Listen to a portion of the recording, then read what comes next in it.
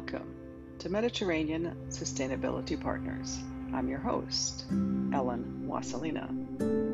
As we prepare for our seminar in Paris, Vision Méditerranée 2022, I would like to read a brief excerpt from my book, Sustainability Leadership in a Post-Globalized World, published in 2019 at Apple Books, as I lead a panel on the third day of this seminar, September 29, in the afternoon, around the green economy.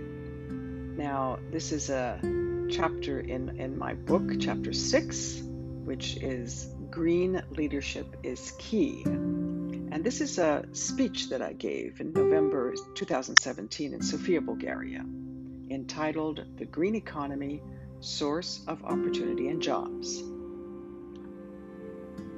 When I was searching for a title for this book, I thought that climate change would be a good starter.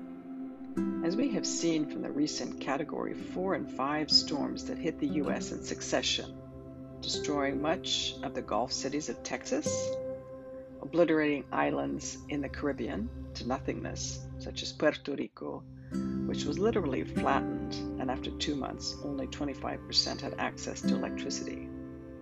Rich or poor, as Sir Richard Branson can attest, by the destruction of his island paradise, are all equal in the eye of the storm. Having more money does not save you from Mother Nature.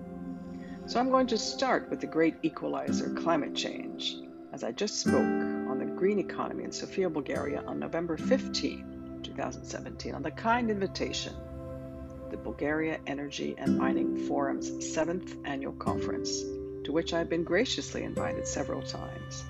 And being in Bulgaria, from where I'm writing these lines, makes a real difference, a real impression on the challenges this small Black Sea country has to face. Challenges are outlined below in my speech entitled The Green Economy and Economic Driver. More so than ever before, a new sustainable leadership/governance paradigm is necessary, one which necessarily embraces technology. The Paris Climate Conference engaged most of the 194 countries of the planet to reduce carbon emissions and secure a better planet for our children and grandchildren. The question is not where can we get more oil and gas, but where can we more efficiently use our energy and save money by diversifying our energy mix and using the energies we have more efficiently?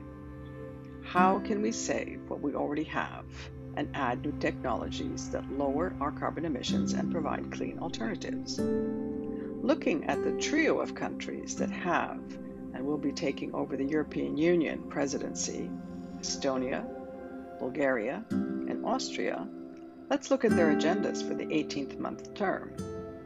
With Estonia to deliver a connected digital market for all by the end of 2018, and having heavily embraced technology to transform its economy and government, Bulgaria, in taking over the EU presidency in January 2018, has pledged to preserving EU cohesion policy in areas of security, migration, and justice.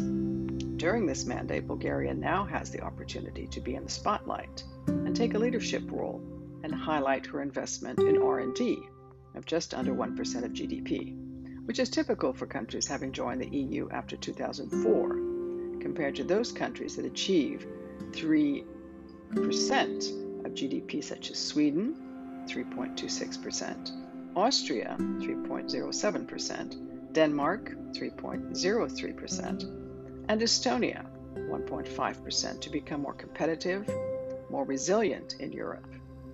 According to the World Bank, if EU member states spent 3% of GDP on R&D in line with the EU's Europe 2020 strategy, 5.4 percentage points of GDP, or $795 billion, could be generated by 2025, creating 3.7 million jobs. Data from recent enterprise surveys indicate that firms in Bulgaria that innovate have a tendency to grow 1.5 times faster than those that do not, and firms that innovate create jobs and can increase their hiring by 8% a year. So here is a brief excerpt from this very interesting article, this very interesting theme that I will be developing in Paris on September 29, in the afternoon of September 29, with my guests.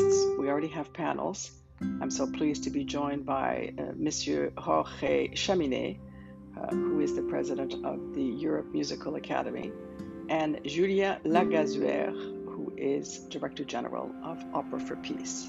Please do join us in Paris. Thank you for tuning in to Mediterranean Sustainability Partners.